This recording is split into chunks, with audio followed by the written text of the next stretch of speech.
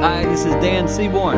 Thank you for joining me for today's Winning at Home moment. In this moment, I would like to talk to you about how we go through different stages in our life.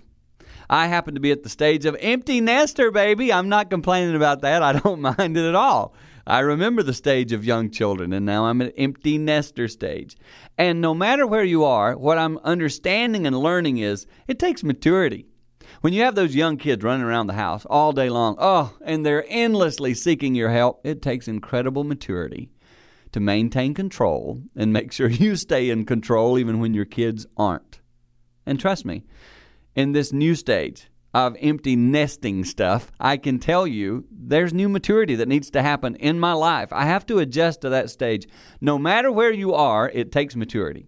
Keep growing and maturing because that's something that will always help you win at home.